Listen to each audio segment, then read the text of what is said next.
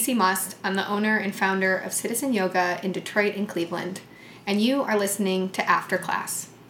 After Class is our podcast where we have the opportunity to interview and talk to our community, to our teachers, to people who inspire us, to continue pushing our mission of mental health and suicide prevention within the Detroit community, within the Cleveland community, and beyond. So today, our guest, I'm so excited, is Olivia Warren. And Olivia Warren, I think you guys probably know Cindy Warren. Cindy teaches in our Cleveland location, but she's, on our online platform. She also was in our first season of After Class. She's such an exceptional person. And Olivia, her daughter, agreed to come on to talk to us from the perspective of a high school senior, to talk about the effects of COVID on somebody who's a little younger, to talk about cancel culture, the effects of social media, and, we'll go into all different topics. So, Olivia, thank you for coming on. Thank you for having me. You're welcome. So, obviously from your mother, and she's not biased at all, I have heard such incredible things about you and what you're passionate about. So, especially right now in the United States, just tell all of us some of the things that you're really passionate about. Well, we're in the middle of this huge civil rights movement, which I think is really amazing to be a young person to be a part of. Something I think you're especially aware of because it's what you've been learning about. You learn about the last century and you hear about all these movements and you never expect to be alive during them. But I think the special thing about what's happening right now with Black Lives Matter is it's about more than racial equality, which obviously is just a big demand in itself. But I think it's really pushing people to make the world a better place in any way. So it also covers environmental justice, which I think is also an equally pressing topic, and transgender rights and feminism. And it's all a part of Black Lives Matter. And it's also happening as we're coming on an election. And I think that it just makes people who are younger than 18, who can't even vote, feel like they really have a place to make their voices heard. Wow, I forgot about that you can't vote until you're 18. So are you going to be able to vote in this? Oh. No, I don't turn 18 for a year. So what are some of the things that you do to sort of push your own political agenda, your own political views, your own values into society before the moment that you get to vote? Well, I go to Shaker Heights High School, which is just a great place because they love students starting their own organizations to make their voice heard. So when I was a freshman, I started Political Action Club, which just does local things. And the biggest thing we really do is we just sit and discuss current events and stuff. And while you think that my community is very liberal, so you think everyone is just very politically homogenous, we really go in depth into issues and just challenge ourselves to understand them more. So even though we can't vote, we're preparing ourselves to be informed voters, which I think is a very important civic duty. Mm-hmm. And last year I started Extinction Rebellion Youth, which Extinction Rebellion is this huge international climate justice organization. So I started the local youth branch in Cleveland. And that's just also a bunch of kids who are really who really value environmental justice and want to make local action, which is bigger than the school, but small enough that it's really just the Cleveland area. Mm-hmm. So what's eco-justice? That's really just stopping climate change before it ruins our worlds. But another big part of it is that's a really big that's a really big task that you're taking on. Yeah. No, so that's Extinction Rebellion's mission. And it's also helping people who have been disproportionately disenfranchised by climate change. So a lot of communities of color and communities of Native Americans, they are much more highly impacted by natural disasters and climate change, and by factories and nuclear plants and stuff. I don't have the number off the top of my head, but Black people are much more likely to be living near unhealthy places like that than white people. Mm-hmm. And also, if you're looking at the hurricane that just happened in the South, it was a lot of people of color and also very, very impoverished communities were hurt by that. I know people in New Orleans who are in, like, the wealthier part, like, saw some rain and nothing else. So it really hurts impoverished communities and communities of color a lot more, which is a big part of Extinction Rebellion and just climate justice in general. Interesting. So you're sort of preparing yourself to vote. Yeah. Like, getting ready. There's definitely, I would say in the last election, one of the most difficult things that I heard as an adult is because people didn't like one of the candidates, they just chose not to vote. Which, if you know about, which I know your mother studies a lot of philosophy with me, but there's this concept called neutralization. And neutralization is really when you contact something for such a long period of time, you forget its value. So similarly, a lot of us have had the right to vote for a long time. We've experienced freedom, for relative freedom, of course, for our lives. And we forget what it would be like to not get to vote or not get to choose. And I'm sure as a young person in this very important election, sort of how can you convince somebody to take action, that their voice matters? I think one thing that is not young people, just the silver lining of, like, the turmoil going on with this election is that it's reminding people, like, you have the right to vote because people fought for it. And so now with, like, Black Lives Matter going on, and it's just bringing awareness to voter suppression that is going on right now. Also with coronavirus, there's a lot of voter suppression going on. And I hope that's reminding people, like, oh, this isn't something to take for granted. Like, this isn't something I will always have if I just sit at home. And I have nothing to do with that, but I hope that's waking people up who didn't vote in the last election or who have never voted but have always been eligible to. I think as young people, since I think that young people are really, like, leading the Extinction Rebellion movement or Black Lives Matter, and a lot of them are making their voices heard, and a lot of these are people that can't vote, but they're so vocal. I think that they're, like, touching people who realize I need to vote not just for myself, but for these future generations. Like the victims of the Parkland shooting. There's, like, I think his name was David Hogg and Emma Gonzalez, and they were all 16, 17, and they were on the cover of Time magazine because of all they did. And I think, like, young people like that are really inspiring eligible voters to vote for generations that come after them. Awesome.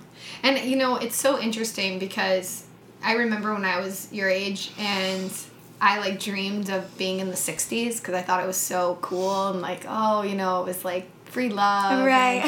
And, like, I wish I was in that time. And it's an interesting space to sit in that us younger people are living a new wave of a civil rights movement in a way that I don't know if it happened like this before, but I was saying to my family last night, we started getting into a conversation around Black Lives Matter, the movement, and one of the things that struck me was we have never been at a family function and had such in-depth conversations around race, equality, and if that isn't change in itself, that it was all generations, all different perspectives, and it wasn't it was heated, but in a good heated way, in a way that people were caring about their perspective and really trying to genuinely share. And I think that a young person's voice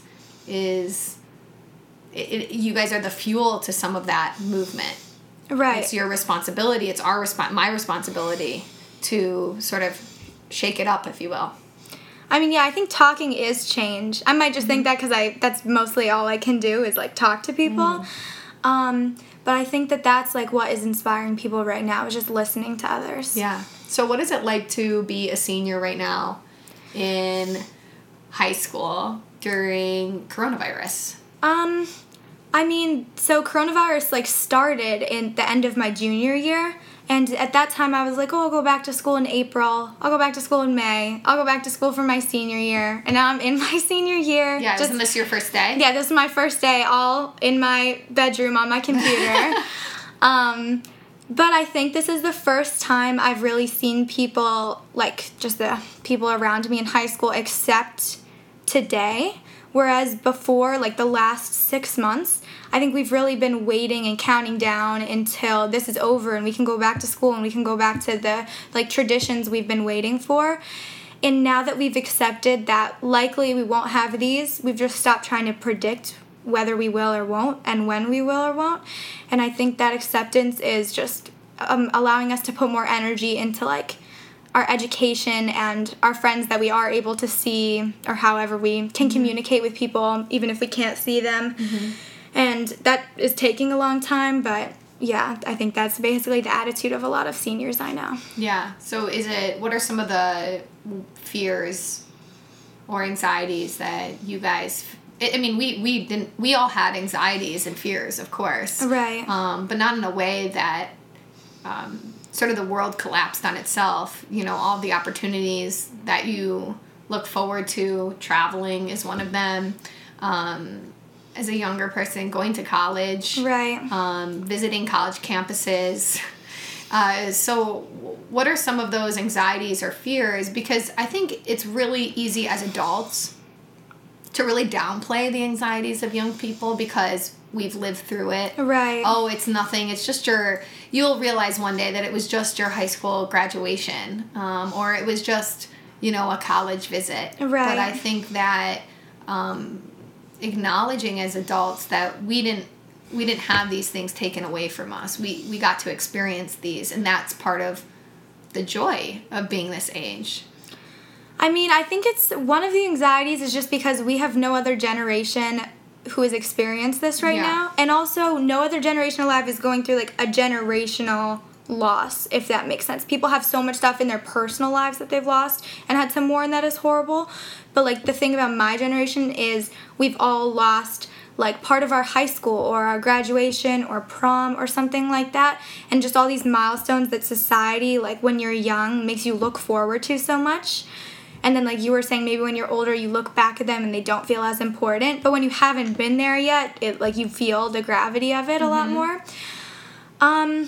But yeah, college is another big one because I'm a senior, so I'm supposed to be applying in the next few months and like receiving in a few months where I'm going, and I have even the people who would be lucky enough to visit places, like no one has that opportunity now, because if they are open, like you're risking traveling, and most places I do not think are offering in-person tours. So you're applying and possibly like accepting going to college and never having seen it, which is like something that a lot of people have gone through, but for my generation and just like my year, I think it's different because it's something we expected to happen. And now that's another anxiety. And also just the process of applying to college is like you had so much taken away. You had like now we have to learn online, like no one knows how we'll handle that. We had the joy of college is being with people. Right. I mean, and going into you're sort of learning and developing in a way, even if you're living at home, you still get to go.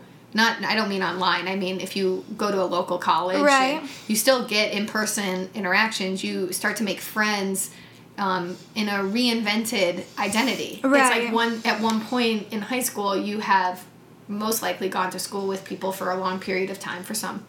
And you've created this portion of your identity. And then you get to go to college. And a lot of people go through sort of a reinventing. Right. A big changing, a big metamorphosis. And part of that is the people around you impact you in a real way. So you might not have that opportunity. Right. And I know a lot of people who are in their freshman year of college now, and since they had no like real end to their senior year, to their like high school career, it felt like they kind of just like slipped from high school into college. Like there was no real big like, okay, this is the end of one part of your life, this is the start of another. And so that's also hard when you're talking about like forming a new part of your identity, when you don't really feel like you're in a new phase of your life. I feel like a lot of people, and like maybe like my year will feel that when we go to college, are just waiting for this to end so they can really start this new part of their life. Otherwise it's just kind of like a limbo. Which is really, I think as adults we're all doing that. When this is over. And, right. And part of being young, I was thinking about this yesterday. I would say particularly at your age or younger, is there's so much simple joy. And I think a lot of us have gotten back to that. I remember distinctly during quarantine when we were on lockdown, one of my friends texted me and was like, hey, I'm going to the grocery store. Can I pick you things up? And I remember that feeling like, oh my God, that's so much joy. Like, we haven't been this community conscious in so long. Right. And I think in high school, you are very community conscious. When you're younger, joys are really simple. And you're sort of missing some of that simplicity now because you don't get to experience those things in person. Right. Or you're disconnected from your friends in a way that nobody expected. I mean, it's not even just, like, your close friends that, like, if you need to, you can call them when you want to. You could, like, go on a walk with them when you want to. It's also the part of school where, like, you go to school and you see so many people that maybe, like, are not, like, your friends you see after school or on the weekends, but they're just, like, a part of your community. Right. And now, like, you'll see them on your screen, but, like, you don't really get to, like, have those those everyday connections. Yeah. And now you really just have, like, your circle of people. But I think that is another, like, simple thing where you just miss all of these people that are a part of your life that you probably didn't think about before, like, losing them as a part of your life. Yeah. I mean, at Citizen, I would say that that's something as the owner and teacher, and I'm sure all of our teachers feel this way, is that there were just sort of these regular peripheral people in your life, but those peripheral people are not meaningless. They actually add so much, like, general value that your life feels very meaningful. And I think that that's stripping down as much as we've learned, you know, everybody's teaching in these pods. It's like, okay, well, who are your closest friends? Or, okay, I really only talk to my closest friends or see my closest friends. But we can't exclude how important different types of people are to our general happiness. And it's every age. Every age is going through that, you know? And I'm sure, and we can talk more about, I really want to talk about social media with you, so I'm, like, priming our audience to talk about what it's like to have social media as a young person. But sort of the stress of being excluded, I don't know what that's like for you before COVID as a young adult with Snapchat, Instagram, Facebook, because, you know, in the past, and I don't mean to be, like, too reminiscent or, like, it was better. That's not the assumption. It was just that you didn't know what everybody else was doing, so there wasn't this experience of being left out as often. Like, you would find out maybe, and it could be really painful. But there's sort of, like, this over-knowing about what other people are doing socially. And I can tell you as an adult, part of, I think, a lot of people's anxiety is the experience of being indirectly left out. It's not negative. It's not intentional. But there's an indirect exclusion that happens a lot on social media. So prior to COVID, what does it feel like? What is sort of that experience as a young person of being excluded with social media in your life? I think it really is something that just creates bad habits. So, like, say you know, like, you have a feeling that there's something going on. You could literally just go on Snap Maps. No, I don't know what that is. Can, okay, perfect. Teach me all the things I don't know. Okay, Snap Maps. So on Snapchat, you can swipe down. And there's if you want to, you can have your location on, so every, like, friend you have on Snapchat can see where you are, updated the last time you opened the app. So if I felt left out by something, I could see, all my friends are here. Like, I mean, I think everyone does that, but I think that really creates bad habits because that just is, like, a huge negative. I don't know what the positive. What do you mean by bad habit? Like by being obsessive kind of about being excluded. And I think that even though, like, being, like, the pain of that has existed in every generation, obviously, and, like, doesn't always go away no matter how old you are, I think that now it's created an obsession with, like, knowing whether it is, and it's also put more weight on it. So not that the pain is greater, but it's also you're worrying about it before it happens, whether or not it's even happening to you. So would you say that has generally increased? I'm not even talking about you specifically, but people around you, do you feel like that has generally increased your generation's anxiety? Because I talk to teachers a lot, particularly teachers in our area who go to our yoga studio, and they will talk to me about the levels of anxiety that children have now are far greater. We had anxiety. I remember being nervous about college. I remember being nervous about my friend groups. It wasn't that we didn't have that. Right. But to what degree? I mean, I think that social media obviously didn't invent, like, anxiety and mental health issues. No, but it did not. I like that. It did not invent it. I think it created, like, a new like, sect of it. Like, a new, and, like, another, like, bad habit is, like, when people, when you're looking to, like, post something on social media, it's obviously not for everybody, but I think a bad habit it can create is to prove something. And that can, like, relate to exclusion. Like, oh, look who I'm with tonight. Right. Or, like, look where I am right now. Like, just all these things. That's another bad habit that I don't think people realize when it's happening because they feel happy, like, oh, I get to share this. But they're not always doing it because they want to share it with people that they care about, like, hearing about their lives. They do it to prove something to other people. And, yeah, I think that does create, like, a lot of mental health issues and stuff. And I mean, it's hard to deal with because it's not so easy to just tell someone, oh, like, just don't care about social media as much when, like, you've been... Try to tell that to adults. Right. Like, I don't mean that you're not an adult, but all ages. I'll say all ages. No, yeah. No, it's definitely not just my, like, my year. So hard. Yeah, a lot of people get really obsessive about it. Can you... I mean, I don't know if this is too deep, but do you have, like, a specific instance for you personally that was, like, painful, that, because I want to sort of talk about how you can recover from it or how you can gain a more positive perspective around it, and I think that you have to go through it in order to understand how to heal from it. Right. I mean, even if it's something small. I don't know if I have, like, an example. I think that I'm a person who's, like, really become detached from social media as I've been in high school, but I've been on, like, How did you do that? I mean, I think growing from instances that happened to me when I was a lot younger. So, like, when I was 5th, 6th, 7th, 8th grade and things would happen. I can't think of anything specific, but probably I put a lot of weight on social media and, like, just my image. Yeah. And I think that made me really, like, unhappy. And I was such a young kid that, like, I don't know why, like, a 12-year-old would be worried about, like, her Instagram. Yeah, but that's what happens. Right. And so when I got to high school and I realized, I just kind of, like, looked back at my, like, younger self. I was like, that's, like, I mean, stupid is the wrong word, but I was like, that's kind of stupid. I spent so much energy on this. And so now I feel like I really don't get that much affected by social media.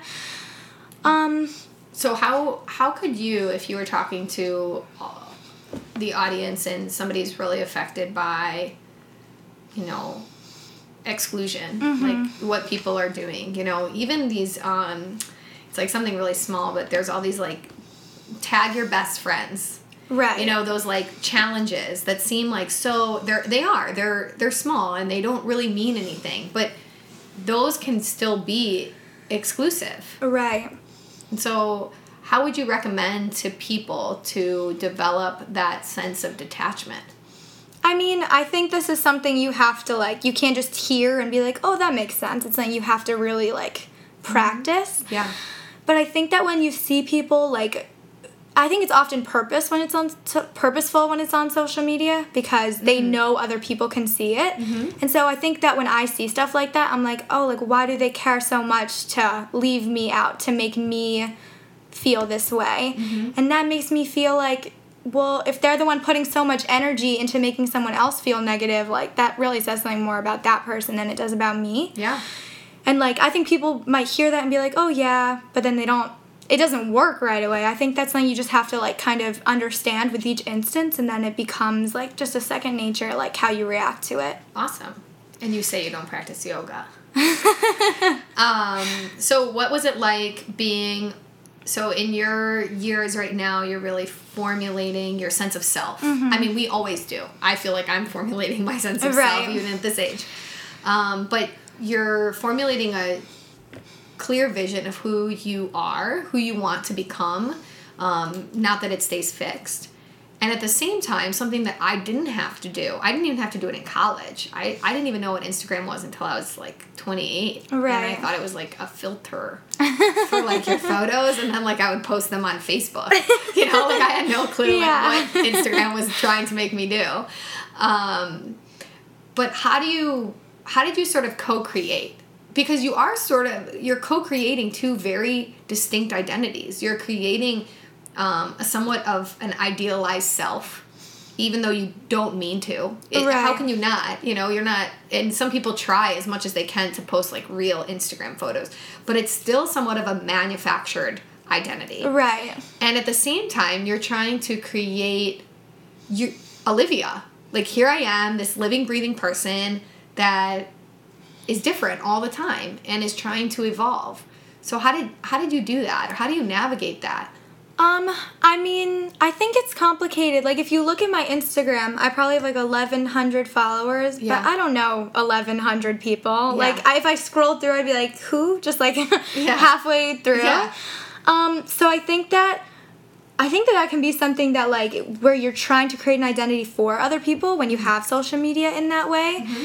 And I think that you, like, to co-create them, it's your Instagram, like, in your Snapchat and your social media identity that you present to the world has to come after. And so, like, also, when you think about it, when you see someone post something, like, you make an assumption about them. Mm-hmm. So it goes two ways. It goes, like, I have to, like, show who I am, but it's also, like, you shouldn't be assuming who other people are from their posts on social media if you don't want the same to happen to you. It's like adding to a culture, really. Mm-hmm. And I think that too often people do the opposite, where first they're like, oh, I like this picture, I look really good here, and I got like 400 likes on it, and then they build their identity from there. Mm-hmm. Especially when you're so young and you're exposed to social media, like I was, like, in middle school. And there's a lot of statistics. I can't remember whose podcast it. Maybe it was Sam Harris's podcast. And they were interviewing. I'll find it for you and send it to you. Okay. But they were interviewing somebody about when social media should be introduced to children, and it should be for mental health reasons. And anytime before 14, it becomes a very confusing time for children to have something like Instagram and create that identity, and at the same time create their own personal identity. And you're exactly right. Like, you can micromanage your social media identity and think that that's how you want your real identity to formulate itself. And I also think what's interesting to watch people who want to become sort of social media socialites is over time their in-person identity changes to their social media identity versus the other way around, which is sort of what you're saying, is that you need to establish, like, what's inside to then make a decision of how you want to portray yourself. Like, what is your message outside? I mean, I think another thing is it's really people's choice how much of themselves they want to convey. Yes. So when you're talking about, like, influencers and stuff, you think you're seeing their whole life. Like, clearly you're not. But I'm just saying, like, with other high schoolers, also if you look at my Instagram, probably what you can tell about me is, like, maybe some of the music I like and, like, 4 of the friends I have. Mm-hmm. But that doesn't really tell you anything about me. And I think that's probably true for a lot of people in high school, is they don't, if you have, like, a healthy relationship with social media, it's that you're not putting all of your identity out there. Yep. Because then either, like, A, you're worried about it, or B, other people are criticizing you on social media, because people can just be immature and, like, feel distanced from you, and then that's, like, what cyberbullying is. Right. But even less than that, just assuming what people think. And I actually think that's the best way to have a healthy relationship if you're just, like, a normal, like, high schooler with social media, is, like, person. Just person, yeah. How about person? Yeah. That's true. I think that one of the things that I did with mine is I decided what it was for. Yeah. And I think for people who are listening, not to say that I have a perfect relationship with social media, I don't either. But I think we have to decide what it's for. What is its purpose in your day-to-day life? For me, it's, citizen yoga, mental health, and philosophy, essentially. And everything else is somewhat excluded from my social media. I always say, like, I don't post my personal life as much as possible. Right. Because then my social media identity becomes sort of this conglomerate of, like, who am I? Right. You have to then keep asking yourself, like, well, who am I? Am I this trend and this filter? And, like, am I having an experience for other people to witness the experience? Or I am in this experience for the sake of the experience. Right. And I think at some point in my life, I realized that in every experience that I was having, not on purpose, I would think about, oh, would this be a good photo? Oh, is this a moment that I should take a photo? Right. And even that, like, little nudge of the mind made me out of the experience itself. Yeah. And because of that, there was always this low level of anxiety that I was experiencing in the present moment. Right. Because I'm constantly trying to figure out what content I should be sharing versus being in, like, the content of my own life. Right. Which is a strange thing to think about. And I also think it's interesting, like, because you're asking about it in high school. Yeah. But, like, you're talking about how, like, you on social media have also been figuring out, like, your own relationship with it. So high schoolers and, like, people younger than me, like, they have no one to, like, guide them through this. Agree. Like, my sister is, like, 14 years older than me, and she got Instagram, like, the same time as I did. And so she didn't know how to, like, tell me what. I would tell her what to do. I'd be like, Amanda, why would you post that? Like, that's the worst picture. Yeah. Like, that's what it is like, and you have no one to tell you, like, this is wrong. Right. And so I think people are still, like, trying to figure it out today. Like, the study you talked about. It's probably really recent. Yeah. And psychologists, like, just science is still figuring out the effects on mental health. I mean, particularly on women, it's much more detrimental because we are much more comparative in our thinking than men. This was something that they found in the study that I will find you, I promise. But speaking of transition, I mean, I felt I had a really good experience in, like, my younger years, elementary school, middle school, high school. Not everybody has that. Mm-hmm. And then when I went to Northwestern, interestingly, your dad and I have talked about Northwestern as, like, this very interesting university experience. And he had a very similar experience, even though he is a lot older. Well, let's just call him a few years older. Okay. Let's just call him a few years older. And so, you know, nobody was really there coaching me into transition.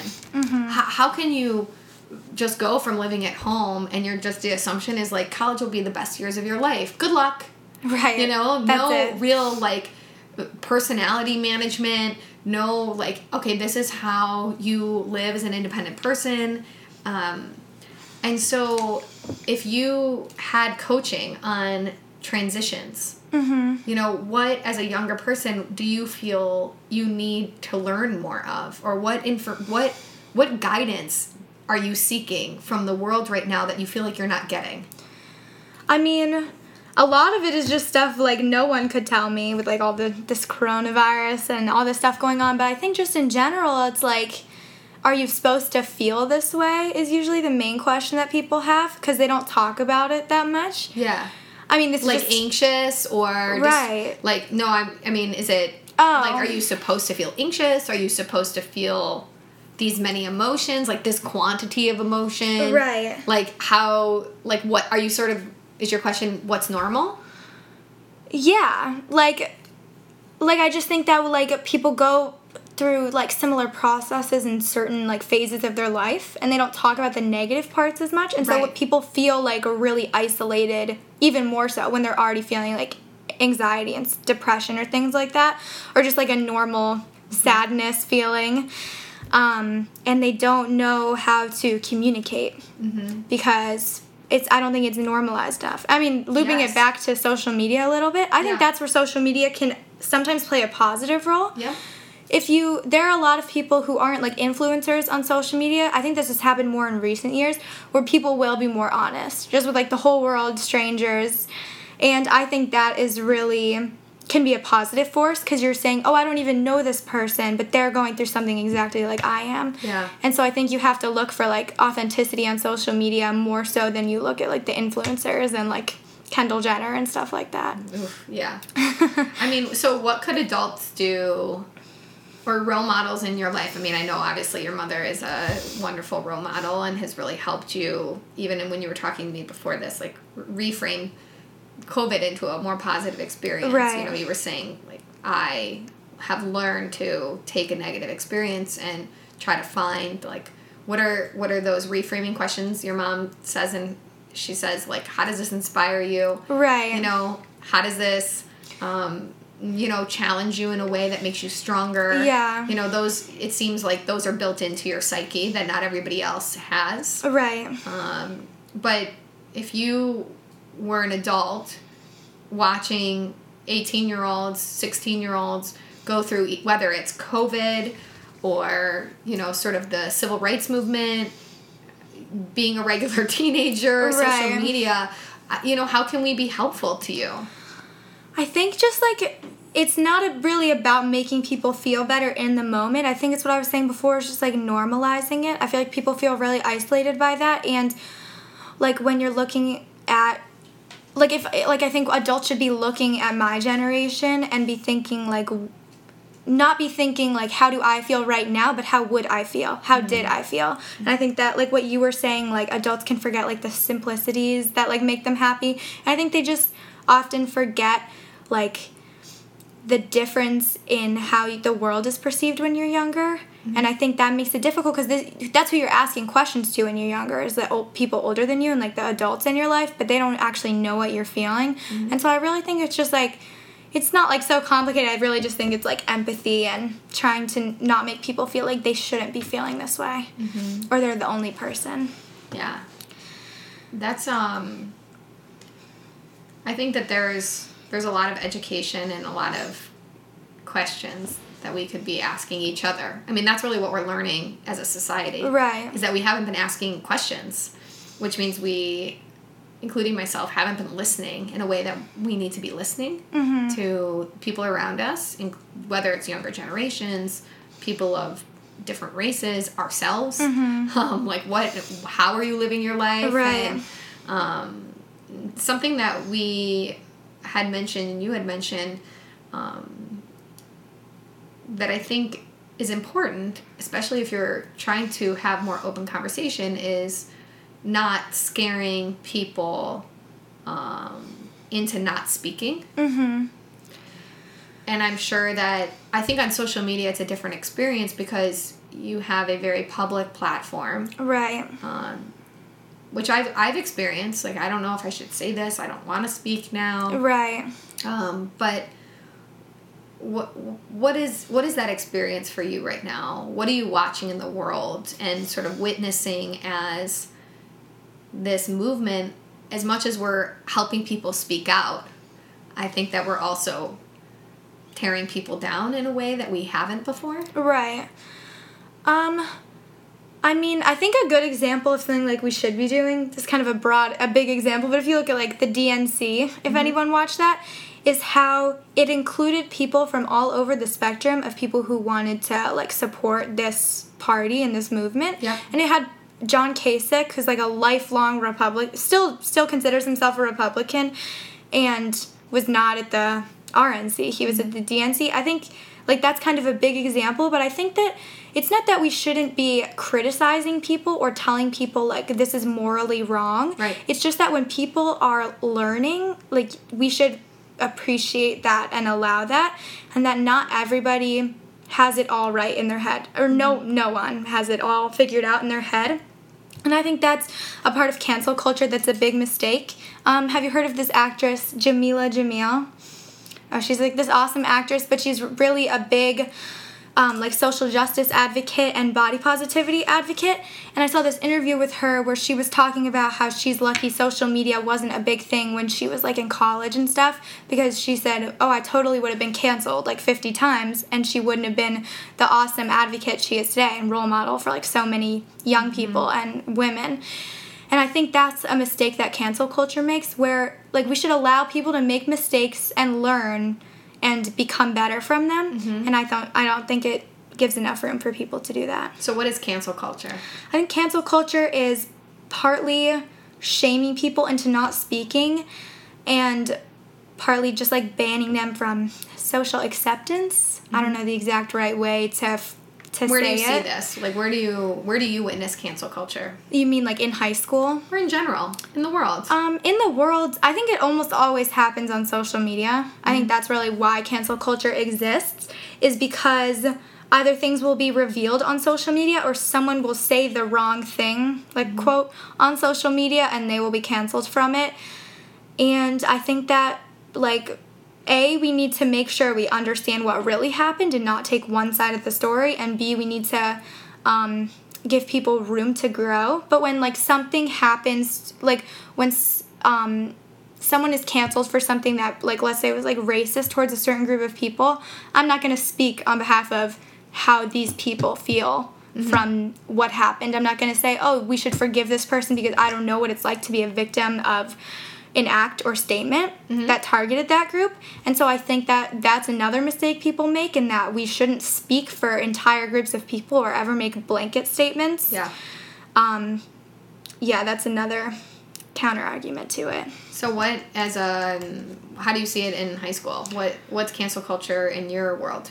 I mean, cancel culture is also on social media a lot, but I think it's not as big of a deal, but in some ways it's worse because in high school people don't look for the facts as much, which you think they might not even, like, in the real world. It is everybody. But I don't know if anybody's looking for the facts. I think they really, really don't in high school, though. And people could say anything and people will take it to be true if it's, like, phrased like can you give me an example? Like, there was a public Instagram story, like, from someone at my school where they said this girl, who also went to my school, like, says the N-word all the time.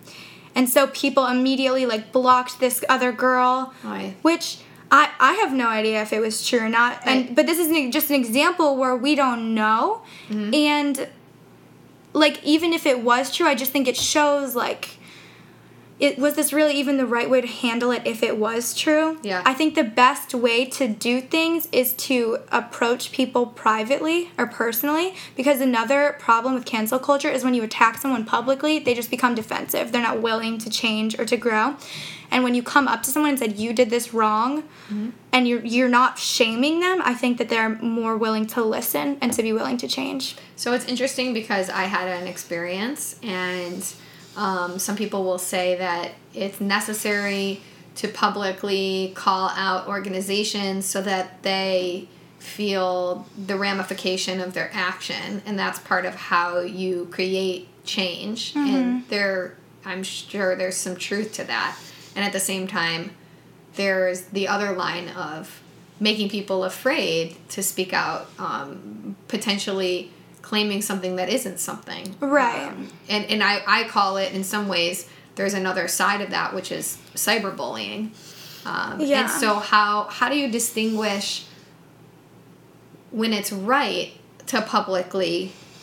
I don't have the answer for this. This is a hard question. How do you distinguish when it's right to call somebody out socially, like on social media in a more public way, and how do you know when it's right to do something privately? Because I agree with you 100% on that. I mean, this obviously can't be right for, like, every single case. Sure, but this is your perspective. You're allowed to, don't be afraid to speak your truth. Okay. Speak your truth. I think that often when people do things publicly, it might be okay then to call them out publicly.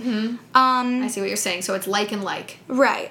And when you're talking about public figures, when you're talking about cancel culture, like, then you're choosing to be criticized publicly by being, like, a celebrity or a politician or whatever you are.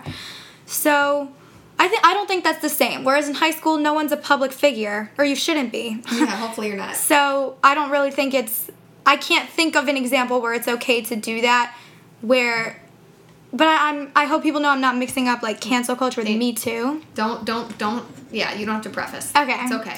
But yeah, I don't really think in high school I can't think of an example where I would say, oh yeah, you should, like, use social media to shame this person, because in high school everyone is young and makes mistakes and is choosing not to be doesn't really have the choice to be a public figure. Yeah, that's what I think. Yeah, and there's sort of the way to combat the fear of being canceled. At least one of the things that I've thought a lot about recently is, like, you have to have, like, superhuman humility. Like, that's, like... Right? That has to become your superhero power, is humility. And I don't remember where I had read it, but it essentially said, like, you have to be humble enough to fumble. Okay. And if you're not humble to fumble, then you're never going to grow. Right. And part of speaking your truth is fumbling around. Like, being okay if somebody that's listening to this think something other than what you're saying, and being willing to say like, oh, that wasn't true, or that's not what I meant in that moment, but I that's what I said. Right. But that's one sort of anecdote for me personally. If I feel like I could be canceled by something I said, or I'm afraid because I shared something that was like inappropriate, which I'm sure that I've done 5 million times. Right. Just because I just talk so much all the time. But I think that there is like, you have to become superhuman in your humility. And if you're not, then you can't learn. Mm-hmm. But you also, you'll never try to be better. No, yeah. I mean, I guess that's an and statement. It's, you'll never learn and you will not try to be better. Yeah. No, I totally agree with that. So, go ahead. Oh, I don't know. What's the question? No. I mean, I just think that's, you'd mentioned, I don't want to go too deep potentially, and we're going to wrap up soon, but. Okay. You had mentioned Me Too very quickly. Okay. You sort of were like, I don't mean this. Yeah. So I'm sure as a young woman, this was as a woman who, myself, have had my own experiences with men in a negative way. Mm-hmm. Yeah, I'm like having like my own flashback to that, right. like to the start of that movement. What was it like witnessing that movement? I feel like you guys have been so privileged to see incredible, empowering movements in your young age. I feel like we sort of didn't really get that. Oh, no, it's okay. Yeah, okay. No, I totally agree. I think that it's something that really, like, shapes your perspective on the world as you go into it. I think that, like, watching it happen was at sometimes, like, liberating and at sometimes upsetting because it kind of showed you people who didn't care more clearly. Mm-hmm. And, like... So how does Me Too and cancel culture, because you sort of, like, made a little bit of a reference, how do those things commingle in your mind? Because I'm not sure if I know. I mean, I think a lot of the times they can be used the same way on social media, where someone will be called out for something. Like, that's what Me Too is. It started on social media, and it's like a hashtag. I think another thing is, like, have you heard of the comedian Louis C.K.? Mm-hmm. So he was, like, canceled for sexually harassing women, and then recently comedians and, like, public figures have said, oh, like, let Louis C.K. back. Like, he should come back. I think that's something else that I don't know if I'm qualified enough to talk about. Why? Because I'm not really an expert on, like, sexual harassment or assault, and so I don't know, like, there's psychology behind people that, But you're an expert on your perspective, so what's your perspective? I think that it is a case-by-case thing. I think that when you look at people in positions of power who use power to exploit women, or really anybody, I don't think that's okay. And I think those, in the way, like, I don't think it's really canceling to take people out of positions of power when they use it in the wrong way. I don't think that's cancel culture. But you feel like it gets mixed up. Yeah. I think that's a really important part of the Me Too movement, and that's why it was such a big deal, because it actually made change in politics, in Hollywood, in just the everyday workplace. Right. For, like, women, not public figures even, just all women. And that's what the Me Too movement was, which is not the same thing as cancel culture in my mind. Great. Yeah. So if you could think of, I usually ask this I sometimes ask this in the beginning, but at this moment in your life, what would you say your mission is? Like, how would you define the thing that inspires you and drives you right now? I think that really, like, my mission in life is just defined by the world as it is right now.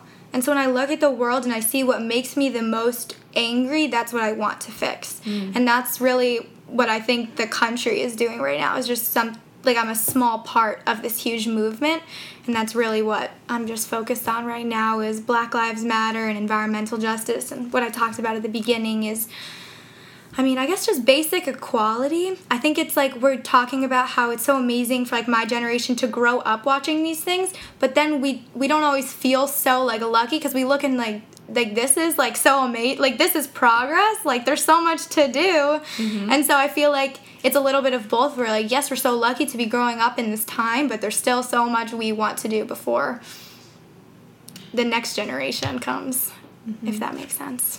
Wonderful. Well, thank you so much for coming on. You did a great job. Thank you. Yeah, you did a great job.